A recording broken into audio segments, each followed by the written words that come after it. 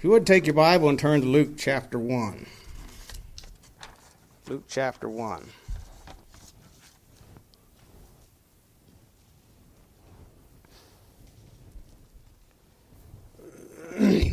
I'm going to start reading in verse 5, read down through verse 25. There was in the days of Herod, the king of Judea, a certain priest named Zacharias of the course of Abiah. His wife was of the daughters of Aaron. Her name was Elizabeth. They were both righteous before God, walking all the commandments and ordinances of the Lord blameless. And they had no child, because Elizabeth was barren. They both were well stricken in years. And it came to pass that while he executed the priest's office before God in the order of his course, according to the custom of the priest's office, his lot was to burn incense when he went into the temple of the Lord. And the whole multitude of the people were praying without at the time of incense. There appeared unto him an angel of the Lord standing on the right side of the altar of incense. When Zacharias saw him, he was troubled, and fear fell upon him. The angel said unto him, Fear not, Zacharias, for thy prayer is heard. Thy wife Elizabeth shall bear thee a son, and thou shalt call his name John. Thou shalt have joy and gladness, and many shall rejoice at his birth. For he shall be great in the sight of the Lord, and shall drink neither wine nor strong drink. He shall be filled with the Holy Ghost, even from his mother's womb. And many of the children of Israel shall return to the Lord their God. He shall go before him in the spirit and power of Elias, to turn the hearts of the fathers to the children, and the disobedient to the wisdom of the just, to make ready a people prepared for the Lord. And Zacharias said unto the angel, Whereby shall I know this? For I am an old man, and my wife well stricken in years. The angel answering said unto him, I am Gabriel, that stand in the presence of God, and am sent to speak unto thee, and to show thee these glad tidings. Behold, thou shalt be dumb, and not able to speak, until the day that these things shall be performed, because thou believest not my words, which shall be fulfilled in their season. The people waited for Zacharias, and marveled that he tarried so long in the temple.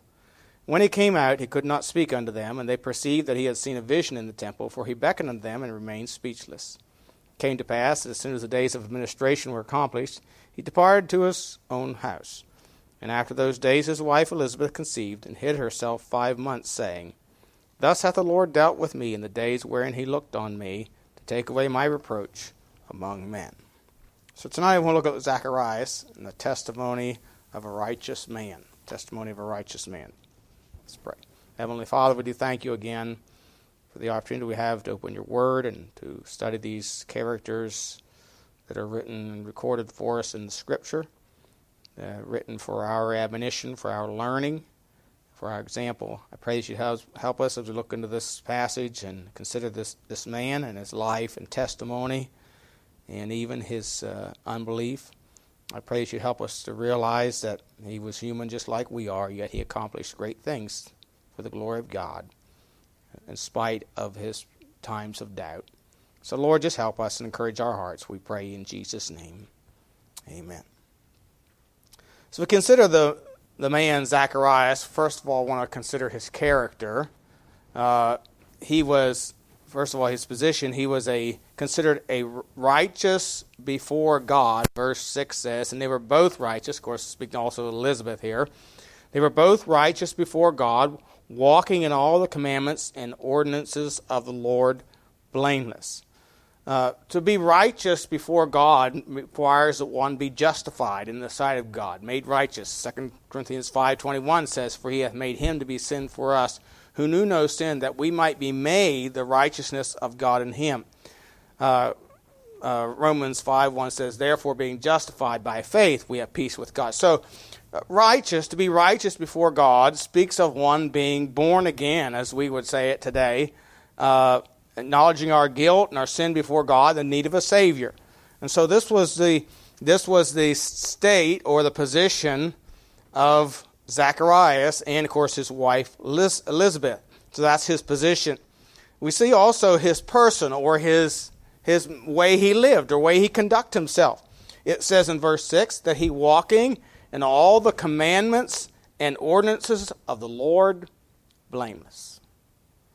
So not only was he made righteous by God, he was very conscientious about the way he lived.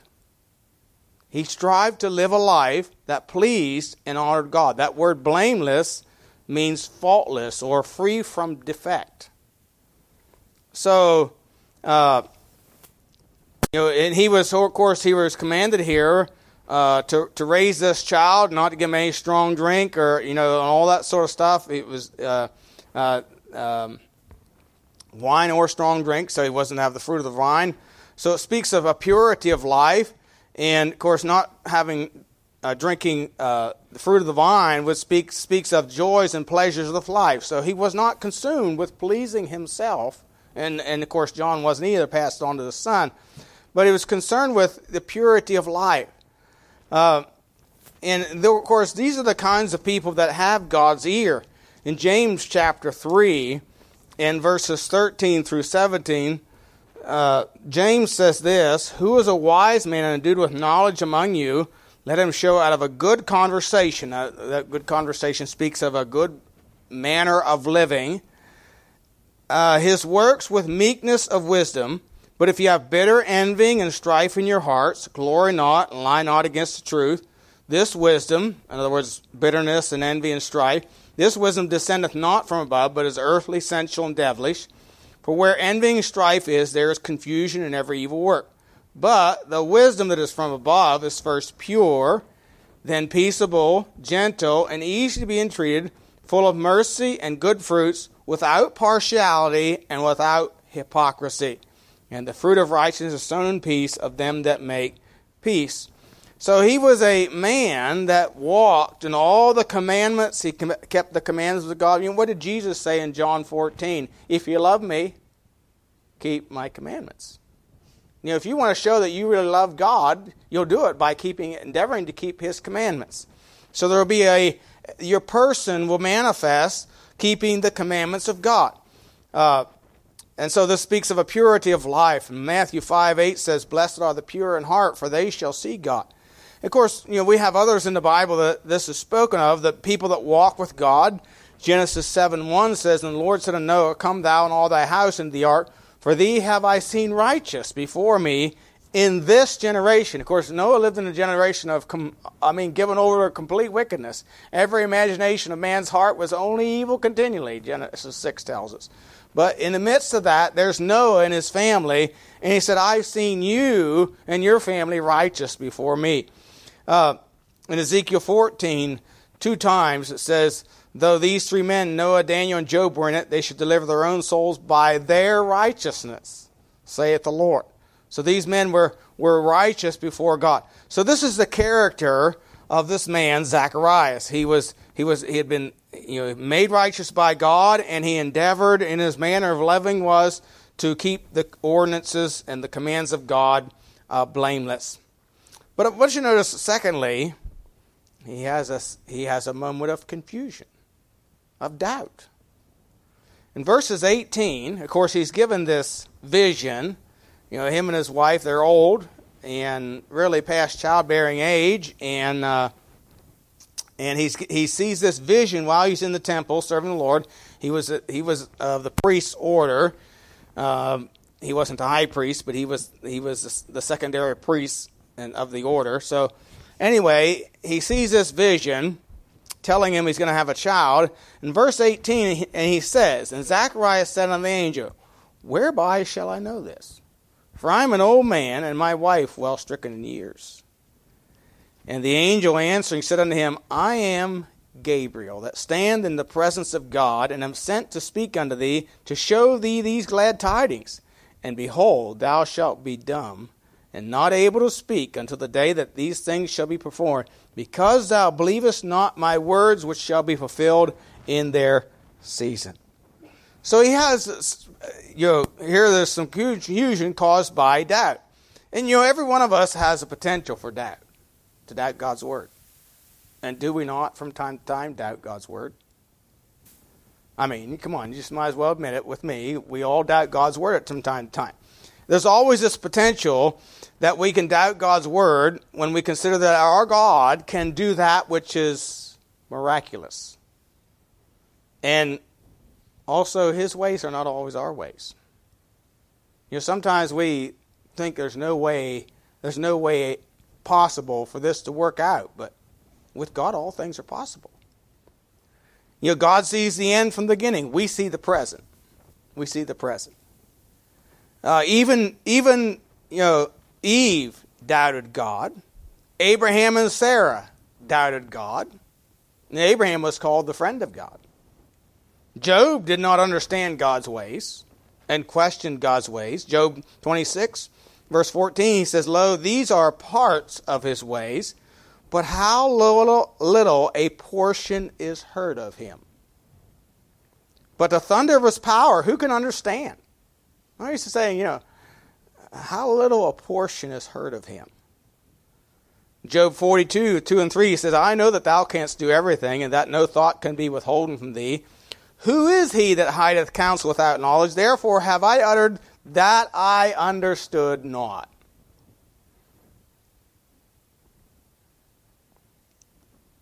Things too wonderful for me, which I knew not. Job admitted, he said, I talked about things that I really didn't understand, that only you can understand. But, how little a portion do we really know about God? Well, we have a lot more scripture than Job had. So I believe we have a lot more information and knowledge about God, at least it's available to us, than Job had. However, our minds, our emotions can affect how much of that knowledge we receive. Go to John. In fact, and we don't have everything there is to know about God and the Lord Jesus Christ. We don't have it. Look at John chapter 20, verse 30 and 31. John 20, 30 and 31 says, John says, "And many other signs truly did Jesus in the presence of disciples, which are not written in this book.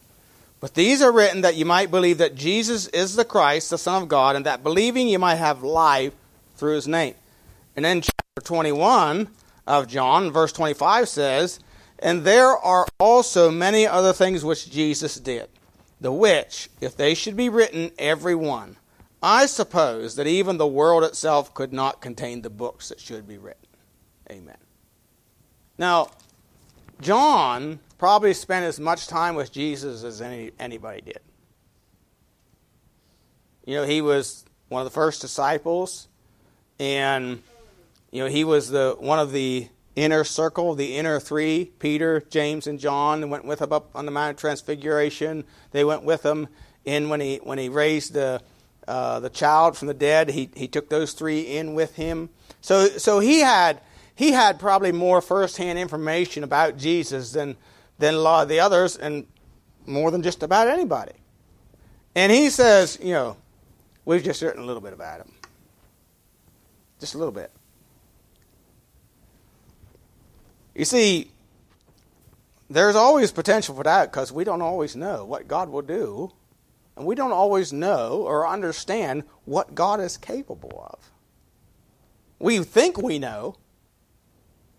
But when it comes right down to it, many times we wonder.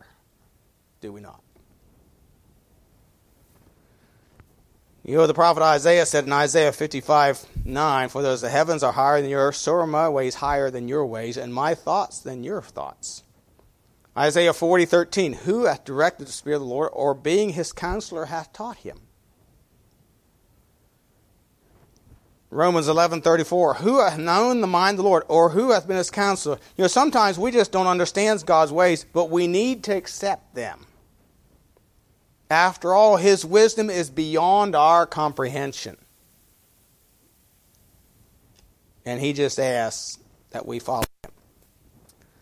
So we see the potential for doubt, but I want you to notice the price of doubt. Verses 19 and 20, and it says, "And the angel answering said unto him, I am Gabriel." Now, you can think of the angel standing before him, giving him this news, this wonderful news that his wife's going to have a son. And Zacharias says, "How can I know this?" He said, "I am Gabriel." Don't you know who I am? I'm Gabriel. I stand in the presence of God. This is a rebuke. and am sent to speak unto thee, and to show thee these glad tidings. And behold, thou shalt be dumb," that means not able to talk, "and not able to speak until the day that these things shall be performed, because thou believest not my words, which shall be fulfilled in their season." So, well, put yourself in Zacharias' shoes. You're too old to have children anymore, you and your wife, and you have this vision of this angel all of a sudden telling you you're going to have a son, and you need to do this, this, and this with this son, and he's going to be great, and you're probably the whole time thinking, don't you understand we're too old?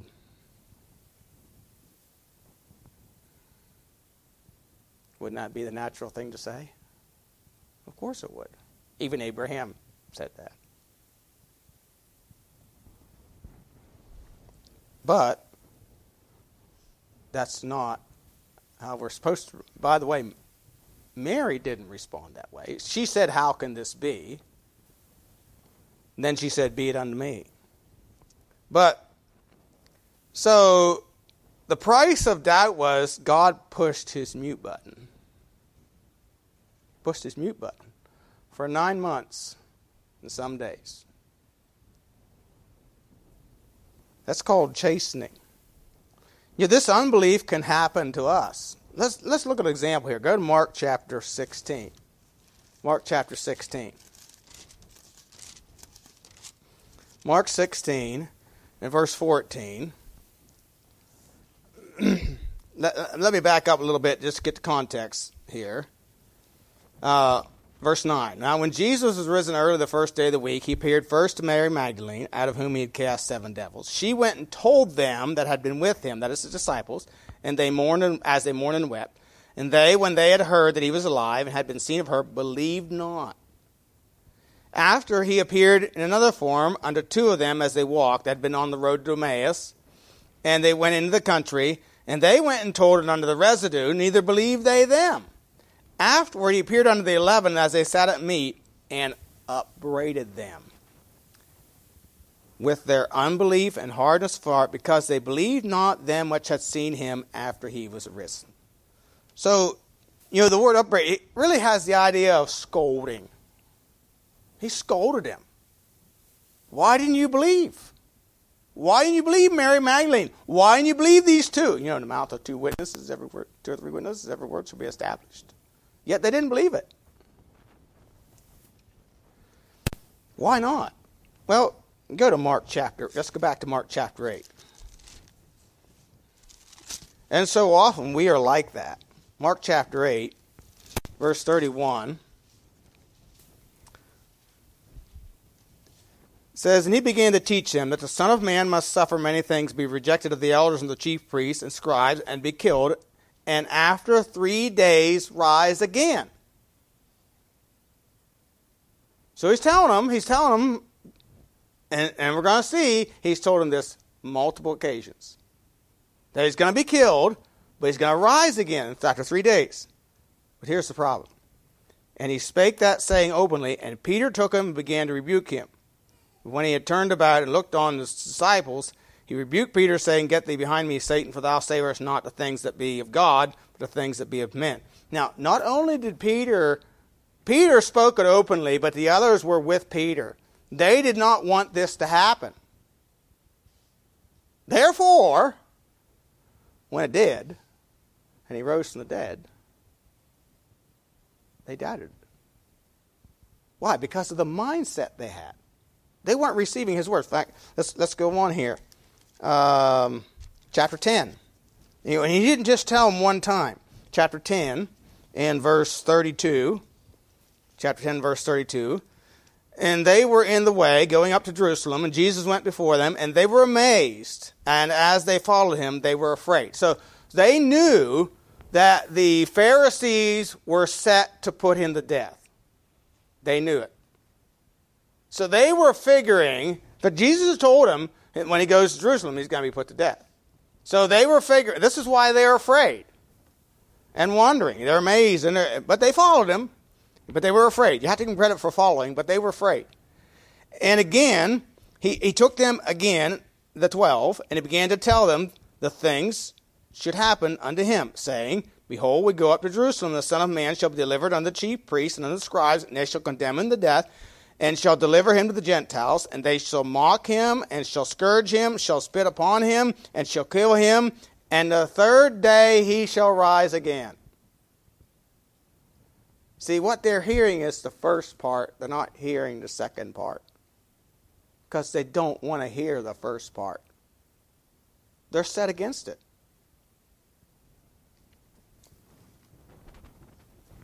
The interesting thing is, the Pharisees believed it. Look at chapter 14. You say, really? Well, look at chapter 14, verse 27 and 28. Well, not getting there yet. But look, here's another instance where Jesus is telling them. Chapter 14, 27, 28. Jesus saith unto them, and this is during the Passover meal with them. Ye shall be offended because of me this night, for it is written, I will smite the shepherd, and the sheep shall be scattered. But after that, I am risen, I will go before you into Galilee. He even tells them where to meet him, where he's going to meet him after his resurrection. And that's where he was in chapter 16. He said, in Galilee. But again, Peter said unto him, although all should be offended, yet will not I. In other words, I'm going to defend you. See, Peter's still the mindset, this ain't happening, not in my watch.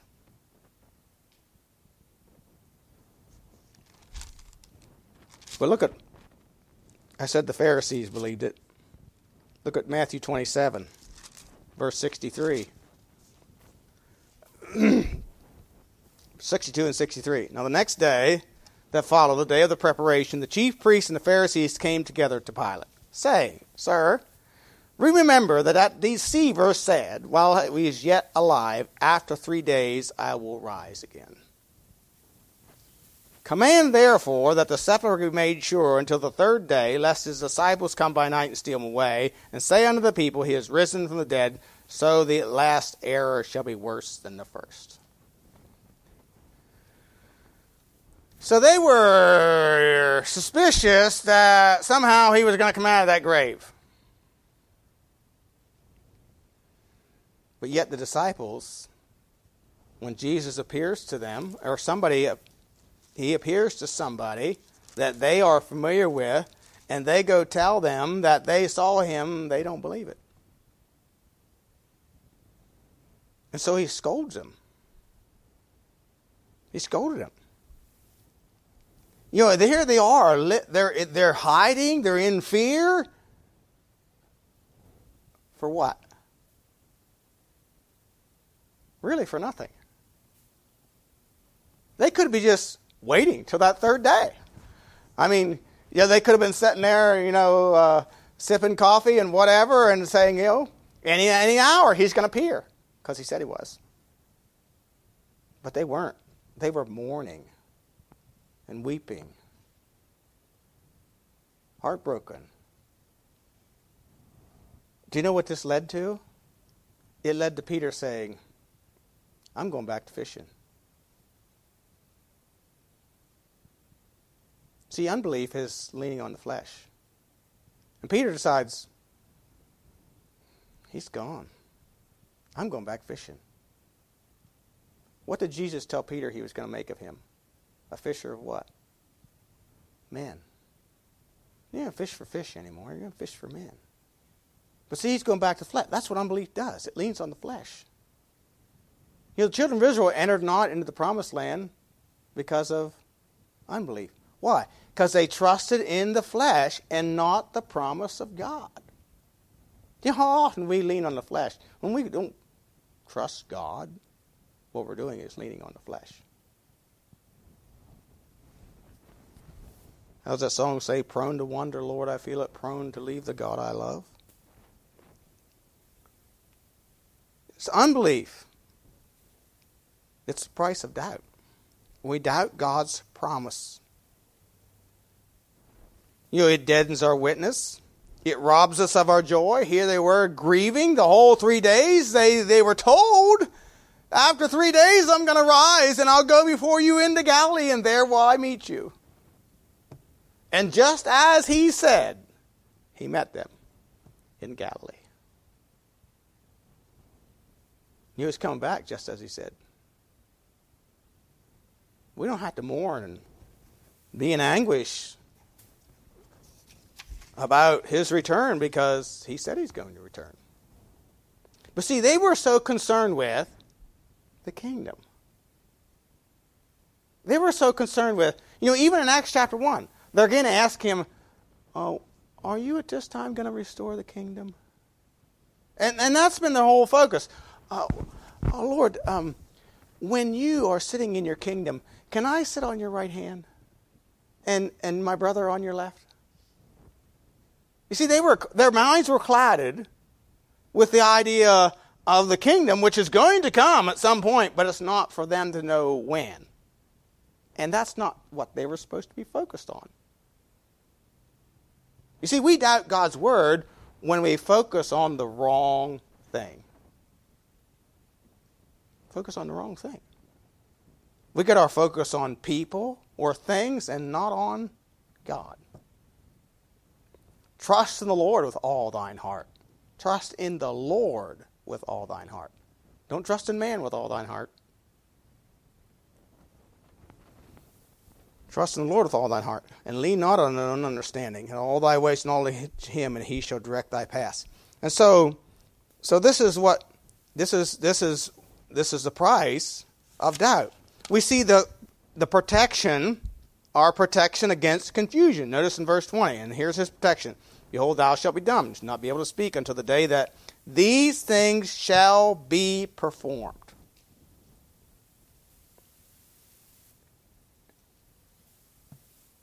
Because thou believest not my words, which shall be fulfilled in their season. So these things shall be performed. They will be performed in their season, at the right time. The Lord said he's coming back. He will fulfill his word in his season. In his season, not mine. And so, the protection against confusion, against doubt, is to believe God's word. Take him at the words. We need to be like the nobleman.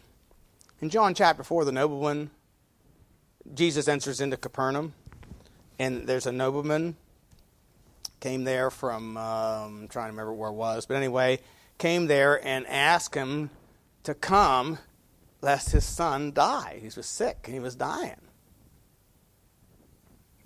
And Jesus said, except you see signs and wonders, you will not believe. He said, come down, sir, come down ere my child died. And Jesus says, go thy way, thy son liveth.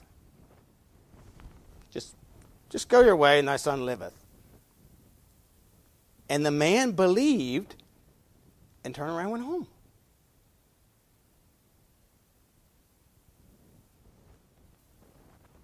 And he's on his way home, and a servant meets him and said, your son liveth. And he says, when did he get better?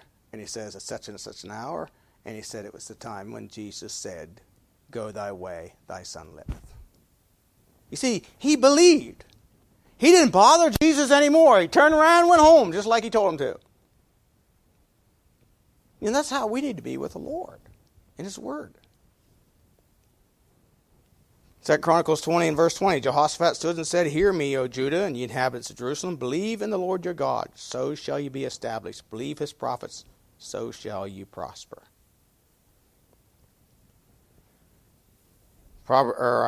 Psalm 56:4 says, in God I will praise his word. In God I have put my trust. I will not fear what flesh can do unto me. To not trust in the word of the Lord is to lean on the flesh. Again, is that not what Abraham and Sarah did? They leaned on the flesh. The result was Ishmael. And Galatians, Paul said in Galatians that Ishmael is the son after the flesh, which speaketh to Sinai, Mount Sinai and the law. Isaac is the promised son, speaks of Christ. And so we need to believe. Jesus said to Martha in John 11:40, Jesus saith unto her, said I not unto thee that if thou wouldest believe, thou shouldest see the glory of God?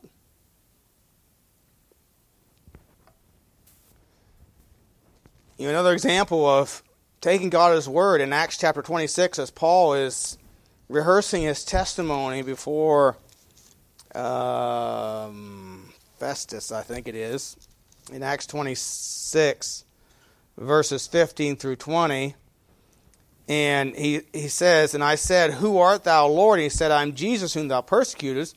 But rise and stand upon thy feet, for I have appeared unto thee for this purpose, to make thee a minister and a witness both of these things which thou hast seen, those things in the which I will appear unto thee." So there's some things that the Lord hadn't even shown him yet, and He's going to appear to him. And he says, "Delivering thee from the people and from the Gentiles, unto whom now I send thee, to open their eyes, and turn them from darkness to light, from the power of Satan unto God, they may receive forgiveness of sins and inheritance among them that are sanctified by the faith that is in me." Now, stop and think about this. The Lord is saying this to Saul of Tarsus, the guy that's on his way to Damascus to arrest Christians and put them in prison. And he strikes him down on the road to Damascus, and Saul says, "Who art thou, Lord?" He addresses him rightly as the Lord, and he asks, "What wilt thou have me to do?" Acts chapter 9 tells us that. And so here before Agrippa, he's rehearsing what the Lord said he was going to do. Think about it. "I've appeared to thee to make thee a minister and a witness of the things which you have seen and the things that I will appear unto thee. I will show you." And then he says this in verse 19, "Whereupon, O King Agrippa, I was not disobedient unto the heavenly vision. I accepted God's word as it was to me, and I acted on it. And here I am. Here I am, probably 28 years later, still preaching this faith." See, Paul acted in faith upon the heavenly vision, the word of the Lord directed to him. And that's our protection against this confusion of doubt. And then thirdly, the confession of Zacharias. Notice in verse 64, says, "And his mouth was open." So the child's born. They asked for it to be named.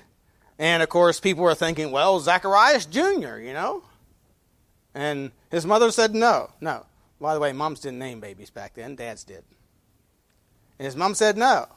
And so they asked his father. And they gave him a writing paper. And he wrote down, John. His name shall be John. And verse 64 says, "And his mouth was opened immediately, and his tongue loosed, and he spake and praised God. And fear came upon all that dwelt round about them, and all these things were noised abroad throughout all the hill country of Judah." So he celebrated, he praised God, he celebrated with praise. He made this widely known. He was rejoicing in the Lord. And, we ought to rejoice in the Lord. Psalm 22:23 says, "Ye that fear the Lord, praise him. All ye seed of Jacob, glorify him, and fear him, all ye the seed of Israel." Psalm 117, verse 1, "Oh, praise the Lord, all ye nations. Praise him, all ye people." And so he praised God. Not only did he praise God, he preached Christ. Verse 67, "His father Zacharias was filled with the Holy Ghost, prophesied, saying, Blessed be the Lord God of Israel, for he hath visited and redeemed his people. He hath raised up an horn of salvation for us in the house of his servant David." Jesus would be of the lineage of David. So he's not talking about John here, because John wasn't of the lineage of David. He was a Levite. So he'd been of the tribe of the Levi. So he's talking about Christ. In verse 70, "And he spake by the mouth of his holy prophets, which have been since the world began, that we should be saved from our enemies, from the hand of all that hate us, to perform the mercy promised to our fathers, and remember his holy covenant, the oath which he sware to our father Abraham, that he would grant unto us, that we, being delivered out of the hand of our enemies, might serve him without fear, in holiness and righteousness before him all the days of our life." So he talks about God raising up a horn of salvation out of the house of David, and they would have remission of sins. Verse 77 says, to give knowledge of salvation of his people by the remission. The word remission there means sending away. That's something the law could not do. The Old Testament sacrifices could never send away your sins. They only covered it. Blood of bulls and goats can never take away sins. So he wasn't talking about keeping the commandments of the temple. No, he's talking about something greater than that. That was a Savior that would cleanse them and send away their sins from them. And so he's preaching Christ. He promotes his son's purpose, and he instructed him. Verse 76, "And thou, child, shalt be called the prophet of the highest, for thou shalt go before the face of the Lord to prepare his ways, to give knowledge of salvation unto his people by the remission of their sins, through the tender mercy of our God, whereby the day spring from on high hath visited us, to give light to them that sit in darkness in the shadow of death, to guide our feet into the way of peace." So he promotes his son's purpose. He instructed him. He would introduce or reveal the Messiah, the Christ, to Israel and the world. And really, Zacharias is talking or speaking of him here when he says that his son would go before the highest. That word highest is capitalized. So he'd be one to prepare the way, and he would give knowledge of salvation. What did John preach? Repentance, for the kingdom of heaven is at hand. He preached repentance and baptism. Demonstrate your repentance by submitting to baptism, which is a picture of burial and resurrection, which would be what our Savior did for us. And so he preached the gospel, and he was, of course, Zacharias taught this to his son. The word day spring speaks of a rising light. That's the definition of that word there in verse 78. "Through thy tender mercy of our God, whereby the day spring from on high hath visited us." So it's speaking about the light of the world, or God is light, in him is no darkness at all. Jesus said, "I am the light of the world. He that followeth me shall not walk in darkness, but shall have the light of life." And of course, this was prophesied. This is speaking of a prophecy in Isaiah 49:6, where it says, "And he said, Is it a light thing that thou shouldest be my servant to raise up the tribes of Jacob and to restore the preserved of Israel? I will also give thee for a light to the Gentiles, that thou mayest be my salvation unto the end of the earth." And again, in Isaiah 60:3, "The Gentiles shall come to thy light, and kings to the brightness of thy rising." The wise men came from the east because they saw the light, the star. Simeon speaks of this in Luke 2:32, "A light to lighten the Gentiles and the glory of thy people Israel." So Zacharias, though he's just like us. Sometimes he struggled. Sometimes he doubted. But yet he was considered a righteous man. He was a man that was concerned and conscientious about the way he lived and conducted himself. He was also a man that praised God, preached Christ, and taught his son in the responsibility they had. He had a testimony that pleased the Lord, like everyone else, though not without faults. But yet God used him in a mighty way. And, God desires to use each of us in ways beyond our comprehension. We just need to believe him and trust him, have confidence in him, and not lean on the arm of the flesh. Let's pray. Heavenly Father, we do thank you again for the time of your word tonight. Thank you for the challenge that it gives to us. Thank you for this example we find here in the Word of God that encourages our hearts. And I pray you'd help us to believe your word, to act upon it, and just rest in its promises. We pray in Jesus' name. Amen.